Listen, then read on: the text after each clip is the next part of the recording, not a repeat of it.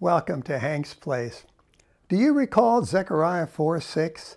This is the word of the Lord to Zerubbabel, saying, "Not by might nor by power, but by my Spirit, says the Lord of hosts." It was a good word for them. It's a good word for today, dear friends.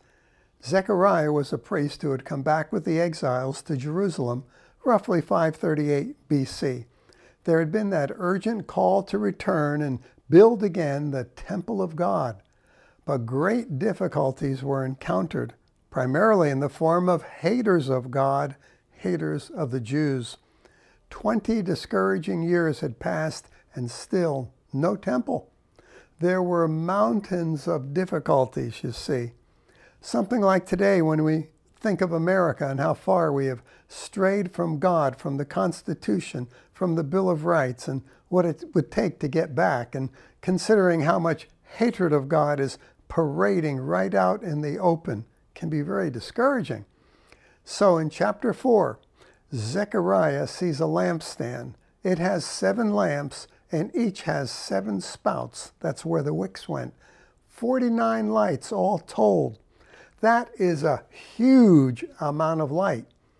And those lamps are fed from a bowl with a plant on either side, an olive plant, indicating the oil will never run out. So in the face of all this discouragement, God gives them, and frankly, he gives to us too, a word in a blaze of glory, not by might nor by power, but by my Spirit. What will happen by his Spirit? That mountain of difficulties, that mountain of impossibilities will become a plain. It will be flattened. And the top stone will be added, meaning that the temple will be finished. God will bring about its completion by his Spirit.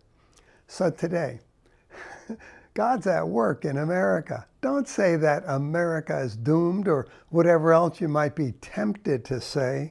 Rather, thank God that by his Spirit, revival will come to America. He will strengthen the church. There will be a mighty revival because God never fails. And as for us, for you and me, let's pay attention to 1 Corinthians 15:57 and 8. It says, "Thanks be to God who gives us the victory through our Lord Jesus Christ.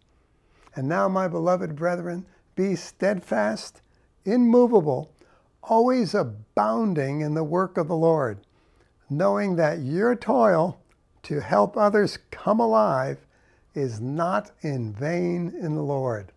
God bless you.